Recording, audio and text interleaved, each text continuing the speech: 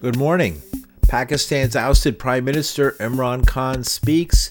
The UN supports Cuba against the U.S. Veterans Day, a report from Moscow, and Republicans rumble after botched midterms. With these and other stories, I'm Paul DeRienzo with the news for Monday morning, November 14th, 2022. An explosion on a busy street in Istanbul on Sunday killed 6 people and injured 43 after the explosion struck a thoroughfare popular with tourists. Bodies could be seen lying on the street as rescuers attempted to help the wounded. Turkish President Recep Erdogan called the blast a treacherous attack and says its perpetrators would be punished. He didn't say who was behind the attack, but said it had the smell of terror. The Turkish government imposed restrictions on social media, posting video of the explosion, and restricted access to Twitter. French President Emmanuel Macron noted that the Istanbul attack came exactly 7 years after Islamic State extremists killed 130 people at Paris cafes, the Bataclan Theater, and France's National Stadium. Dozens of world leaders and other dignitaries are traveling to Bali for the G20 summit. Tourism is the main source of income on this idyllic island of the gods that's home to more than 4 million people who are mainly Hindu in the mostly Muslim archipelago nation. But the island's tourist-driven economy took a deep hit due to the COVID pandemic. Its economy is contracted by nearly 10%. Meanwhile, the Group of 20 members begins talks Tuesday under the hopeful theme of Recover Together, Recover Stronger. Russian President Vladimir Putin is staying away. President Joe Biden will meet with Chinese President Xi Jinping and get to know new British Prime Minister Rishi Sunak and Italy's Giorgia Meloni. In related news, the International Monetary Fund is forecasting a 2.7% global growth for 2023, while private sector economists' estimates are as low as 1.5%, down from 3% this year, the slowest growth rate since the oil crisis of the early 1980s. A week after gunmen fired on Pakistan's ousted Prime Minister Imran Khan, shooting him 3 times in the leg, the former cricketer and outspoken political outsider sat down with interviewer Piers Morgan for a revealing discussion about the shooting. Khan says he was hit 3 times, but a heroic individual managed to deflect a second gunman. Still, one of the bullets shattered his shin bone, and Khan says it'll be a long time before he's healed. Despite that, Khan says he's determined to continue his push for new elections, as his popularity among Pakistanis has soared. Khan insists he was the victim of a conspiracy hatched by Pakistan's current leaders. This pistol, which was on automatic, and when it went down, it hit my leg. So when I fell, there was another shooter in front, and when he fired, the bullets went over me. So as I was falling, these bullets were going over me. Only you, Imran, could be slightly smiling as you tell this story. I mean, to me, this sounds utterly horrifying. This is 2 people trying to kill you. It was a plot. Look, Piers, I told you when I spoke to you in June that there was this plot. Why did they want to kill me? Because when the whole conspiracy to change my government and this regime change, they expected that the party would just wither away or it'll take years for it to recover. In fact, what happened was that unprecedented public reaction. And you had millions of people coming on the streets the next day to protest against the regime change. So I think from then onwards, what they expected was that my popularity or my party would go down. In fact, it went up. That's when my life came in danger. The second plot was, as I was falling, when the bullets hit my leg and I fell and these bullets went over my head, and then I felt my body, because when the shooting stopped, I felt sort of where, and I felt my leg was hit, it was numb, but I checked my top body. Then I realized that the Almighty had saved me. Because there's no way I should have been saved, because there were 2 shooters, one very close, 20 feet, the other one right in the building in front. There's no way I should have survived it. The leadership of Pakistan has denied any involvement in the assassination attempt against Imran Khan. Khan stopped short of directly blaming the United States for the attempt on his life. He says the U.S. treats Pakistan like slaves. Pakistan and US relationship has been like a transactional master-slave relationship. When Pakistan is needed, we serve a purpose and we degrade ourselves. By the way, I don't blame the US that much. I think we allow ourselves to be used like a tissue paper. And it's humiliating as a Pakistani. We got independence the same time as India. India has, a very dignified relationship with the US. Every country wants to protect its interests. But what Pakistan has done is we've been like slaves. We've been used, like, for instance, the war on terror. Pakistan had nothing to do with 9/11. The head of our state claimed that they were forced into this war by the US because the US would bomb us into Stone Age. We ended up losing 80,000 Pakistanis in a war that had nothing to do with us. So that's what I object to. I want a relationship like India has with the US. Pakistan's ousted Prime Minister Imran Khan, he survived an assassination attempt about 2 weeks ago. He's been pushing for new elections in a divided Pakistan. Last week, the United Nations General Assembly rebuked the decades-long U.S. embargo against Cuba. On Thursday, 185 countries voted in favor of a non-binding resolution condemning the embargo, with the United States and Israel voting against, and Brazil and Ukraine abstaining. The Obama administration has eased tension with the island nation, but his successor, Donald Trump, reinstated and stepped up the sanctions. Biden has stayed by the Trump policies, but taken a handful of steps to relax some restrictions.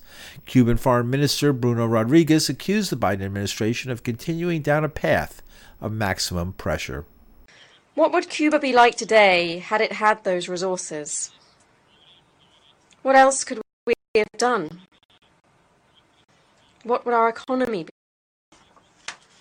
It's impossible to quantify the anxiety generated by blackouts and instability in the power system, supply shortages and long queues to buy essential $1 billion at current prices. And, based on the price of gold, they account for $1.391 trillion. Rodriguez says the U.S. blockade of Cuba is hurting the United States, too. When casting your votes, you would not only be taking a stand on a vital issue for Cuba and all Cubans, you will also be voting in favor of the United Nations Charter and international law. You will be taking a stand in support of reason and justice. Let Cuba live in peace. Cuba would be better without the blockade. Every Cuban family would be better off without the blockade. United States citizens will be better off without the blockade. The United States would be a better country without the blockade against Cuba. The world would be better off without the blockade. U.S. representatives counter that the sanctions are a response to human rights abuses by the Cuban government, which cracked down on protests. About 400 people have been arrested in Cuba since the summer of 2021. U.S. Ambassador Kelly Craft. The ugliest part of today, this annual affair in the General Assembly, that people can peddle this fiction that the Cuban regime is powerless. I mean, just like that, they've got a choice that they could end the hunger. They could most certainly help the people there that are sick by allowing their physicians to heal the people in their own country and to allow the freedom of expression. And the U.S. will not take responsibility for the human rights abuses caused by the Cuban regime. Thank you so much. Thanks. Cuba says the United States is in no position to criticize human rights in other countries. And you're listening to the news. I'm Paul DiRienzo. Friday marked the 104th anniversary of the 11th hour of the 11th day of the 11th month of 1918, when the last bullet was fired in what was then called the War to End All Wars. We know it as World War I. Millions died in the 4-year European conflict, and in the United Kingdom, a newly restored Big Ben chimed 11 times before 2 minutes of silence was observed throughout the country.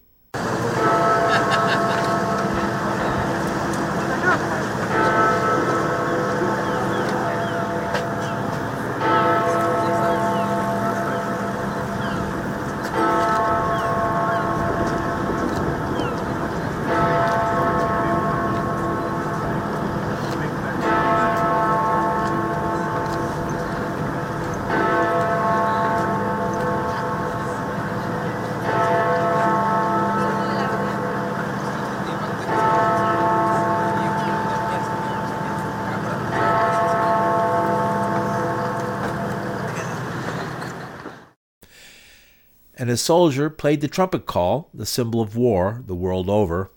As we that are left grow old, age shall not weary them, nor the years condemn.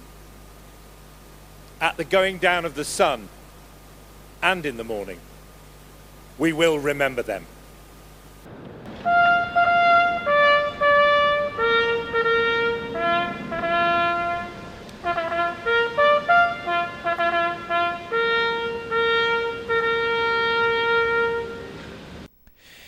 In the United States, we call it Memorial Day now. World War I was far from the end of war. It left unfinished issues that grew into an even bloodier conflict, World War II, 20 years later, that killed tens of millions more. The United States has been steadily at war since September 11, 2001. Today, Europe is again threatened by conflict, this time between Russia and Ukraine. A former United States Air Force Command Chief is Dennis Fritz. He was senior advisor to the Commander of Pacific Air Forces and current director of the Eisenhower Media Network. Fritz spoke with the news about America's forever wars and how U.S. foreign policy drove Russia to the wall. Putin was giving us hints all along. Hey, listen, you need to stop expanding NATO. There was talk of Ukraine being a part of NATO. I really think they felt that threat. We've been egging Ukraine on in this war. If you notice, up until recently, we have not been talking about a peaceful way out of this. It's more about providing more arms to Ukraine so that they can win this so-called war. Well, it's a proxy war. The Cold War really never ended because we kept it going. We always talked down on Russia and saying, hey, we're the only world power. I predicted this years ago that Russia and China will one day come together and call us out on that. And we're seeing that coming to fruition right now. Now, let's talk about Veterans Day. When we talk about Veterans Day, it's to honor all Americans that served in all wars. And when I said I'm anti-war, one of the things about Veterans Day, we always hear, thank you for your service. Thank you for defending us. I'm always bothered by that because of the fact, we're going to have this one day where we're going to honor all our veterans of war. But it bothers me when I see homeless veterans or veterans having a hard time to get into the VA system in some areas. When we honor our veterans, it needs to be a daily thing where we're trying to support those that have fought in those wars. Another part about my resume, Paul, I will tell you too. I retired in 2003 as a solid protest in Iraq war, but I didn't believe the people I was talking to about WMD. I just didn't think it was there, just from the intel I was seeing. Somehow I ended up working in the Pentagon after I retired as a civilian back in the Pentagon, working for a guy named Doug Feist under Paul Wolfowitz. And I was saying then, oh my goodness, he led us into this war. When I think about veterans, I think about we should not be sending any of our young men and women off to war unless it's truly about the defense of our nation. Once we send them off to war, we need to take care of them always, not only on Veterans Day. Paraphrasing Abraham Lincoln, just to wrap up, didn't he say something about the only real threat to America was within its own borders by its own people in a civil war? We're getting close to that, Paul. When we talk about after the 2020 election, never in my life would I have ever thought that we have American citizens attacking the Capitol. It was like when the Saddam came down, when you have an insurrection or a coup. I was in the Philippines when Marcos came down. I never would have thought I would have seen anything like this in the United States of America. And look like, when we talk about the terrorists, we talk about others, look like we're going to be torn down within. You talk about veterans. I was talking to somebody today about a general I work with, Tom McInerney, and then I think about Michael Flynn. These folks that were in the military, veterans, they were a part of almost taking down our country within. Think about They were like Paul. the tin pot generals of Greece in the 60s in the movie Z, or what happened in Chile in 72. It was strangely reminiscent of what happened in those countries. Yeah, you're exactly right. And so as I tell folks, we're not immune of our democracy going down. I would have never thought, as a person that served in the military for over 28 years and been around the military all my entire life, I would have never thought we would have seen anything as we saw then. Does that mean America isn't exceptional anymore? I don't believe in exceptionalism. That's something we invented so that we could have our imperialistic takeover of the world because of the fact you say, hey, we're exceptional. We're the only ones that can preserve the world. Well, wait a minute now. We started a number of wars. You look at it, Paul, you know the history. You look at Iran, they were a democratic elected government before the Shah went in there. If you think about those things, internally, we can be taken down within. Yeah. It shows that we may not be as exceptional as we think we are as we want to portray ourselves. I am really worried. I've never in my life have been worried about our democracy. And now we saw how close. Think about if those folks would have had weapons. I think they did. Far-fetched. Well, yeah, they did. With that said, though, let's say, for example, we had all our members of Congress, both houses, right there in that one spot. Think if somebody would have let off a bomb. Unbelievably dangerous. And you ready for this? Trump, state of emergency. He could have set himself up to stay in the president for years to come until we figure out what was going on, and he would have slow-walked everything. So that's how close. Think about that, Paul. That's how close we came to losing our democracy. And so that makes me think each and every day. Instead of us trying to worry about democracy around the world, we need to make sure ours is intact first, because like I said, and as you stated and alluded to earlier, we could fall within. Dennis Fritz is a former United States Air Force Command Chief. He spoke with the news on Memorial Day, known in the United Kingdom as Armistice Day. In news of the war in Ukraine, United States Senators Bernie Sanders and Elizabeth Warren have been added to a list of 200 U.S. citizens banned from entering Russia for what the Kremlin says is the promotion of the Russophobia campaign and support for the regime in Kiev. White House Press Secretary Karine Jean-Pierre, Health Secretary Xavier Becerra, Politico Editor-in-Chief Matthew Kaminsky were also among those barred from entering Russia. They join over 1,000 other U.S. citizens forbidden from entering Russia indefinitely, a list that includes Hollywood actors Ben Stiller and Sean Penn.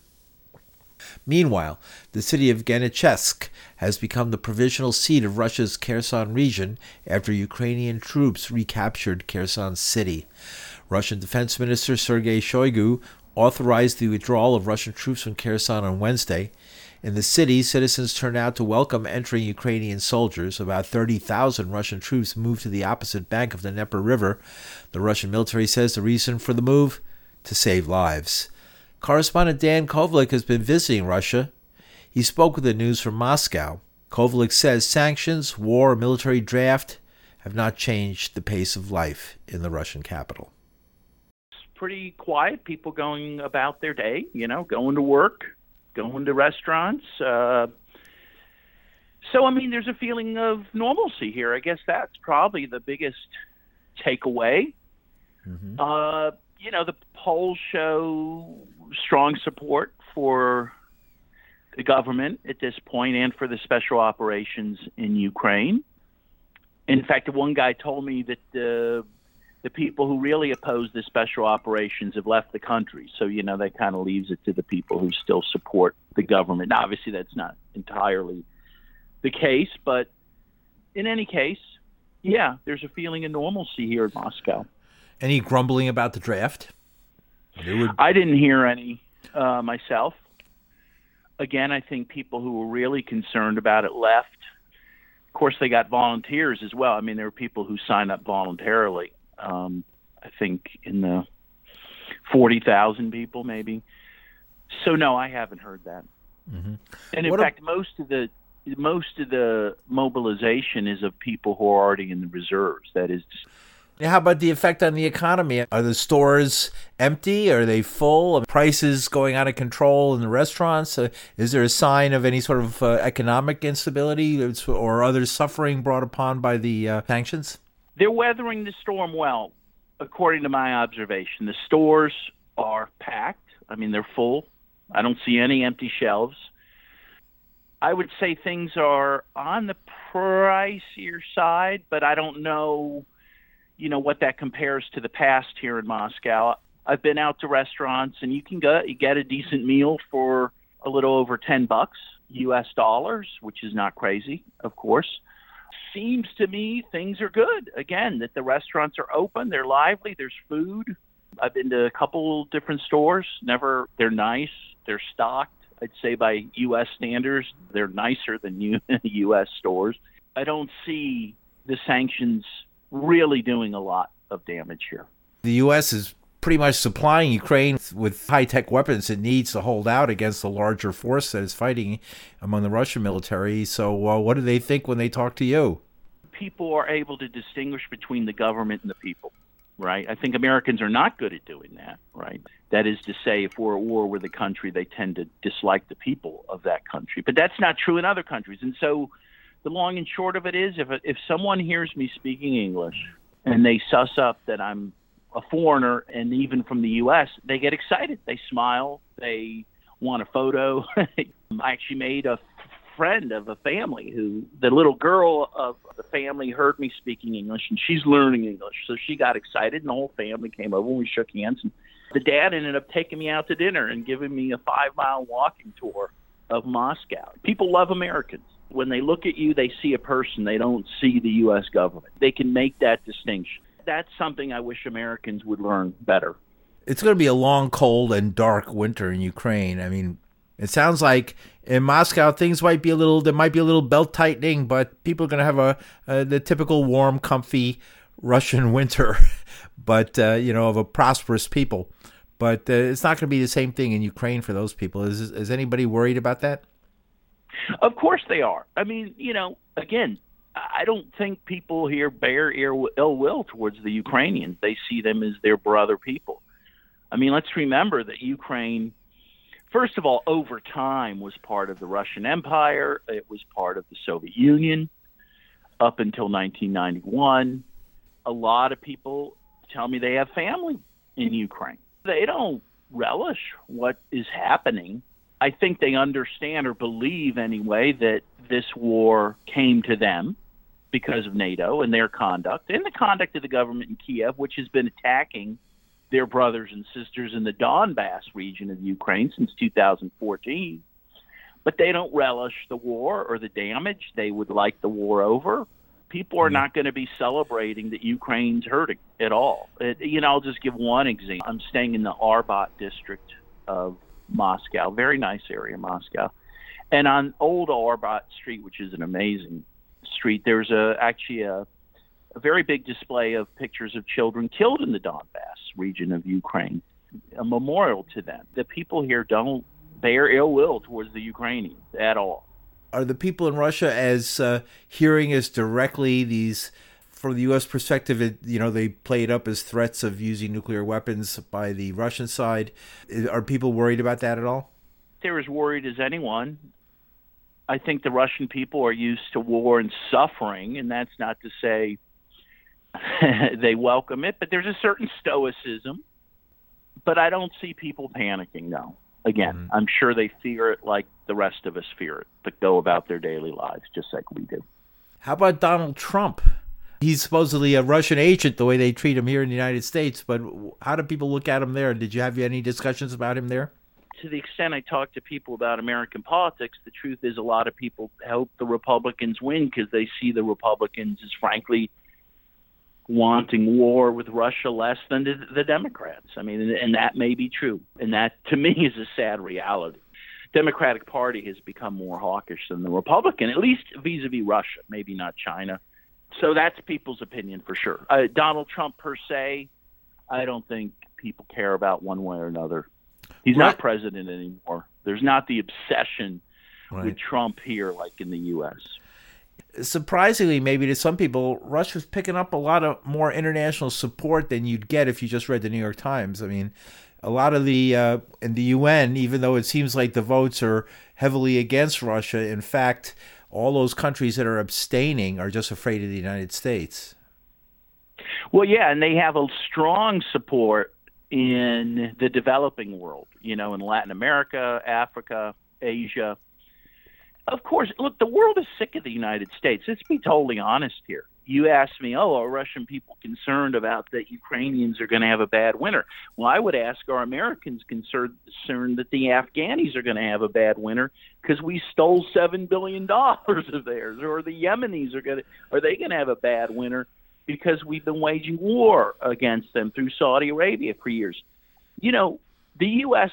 is the most aggressive country on earth, has invaded many countries unilaterally, just left them in shambles, and the world is sick of it. They understand who the bully is here. And again, I think Americans need to wake up to that. Correspondent Dan Kovalik has been visiting Russia. He spoke with the news this week. The International Climate Conference being held in Egypt and known as COP27 the 27th annual event of its kind, enters its second week Monday. While week one was dominated by the arrival of world leaders, ending with Fridays visited by President Biden, now it's time for the behind-the-scenes work to begin, to keep the Paris Agreement's 1.5-degree limit on global warming alive.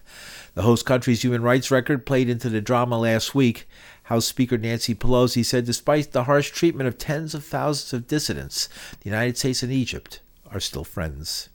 Jimmy Carter, I just heard from him the other day, and I remember the Camp David Accords, which is very important to the security in the region. So we have a good relationship with Egypt, yes. And we had a good visit with the president. We're friends, and friends can be very candid with each other, and we have been. House Speaker Nancy Pelosi. Pelosi made no mention of political prisoner Abd el-Fattah, whose sister pleaded for her brother's freedom to the international media last week. And in national news, in the United States, the midterm elections are so close that a final determination of which party controls the House of Representatives may not be known until Wednesday. Already, a victory by Democrats in Nevada has ensured continuing Democratic control of the United States Senate. Recriminations have begun between former President Donald Trump and emerging new leaders in the Republican Party, like Ron DeSantis, who was reelected governor of Florida by 20 points. Already, DeSantis has been needled by Trump with a demeaning nickname. We're winning big in the Republican Party for the nomination like nobody's ever seen before.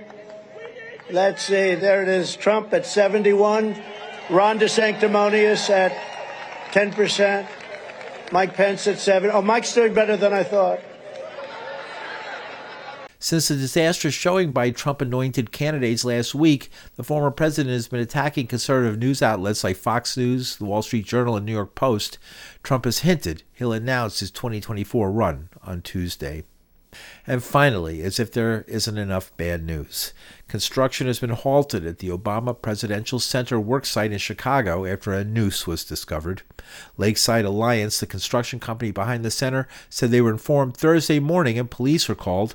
A $100,000 reward has been offered to help find anyone responsible. The Obama Foundation said in a statement, "This shameless act of cowardice and hate is designed to get attention and divide us. Our priority is protecting the health and safety of our workforce. We have notified authorities who are investigating the incident." The Jackson Park complex will consist of an athletic center, event center, forum with a restaurant, an auditorium, recording studio, and a Chicago Public Library branch.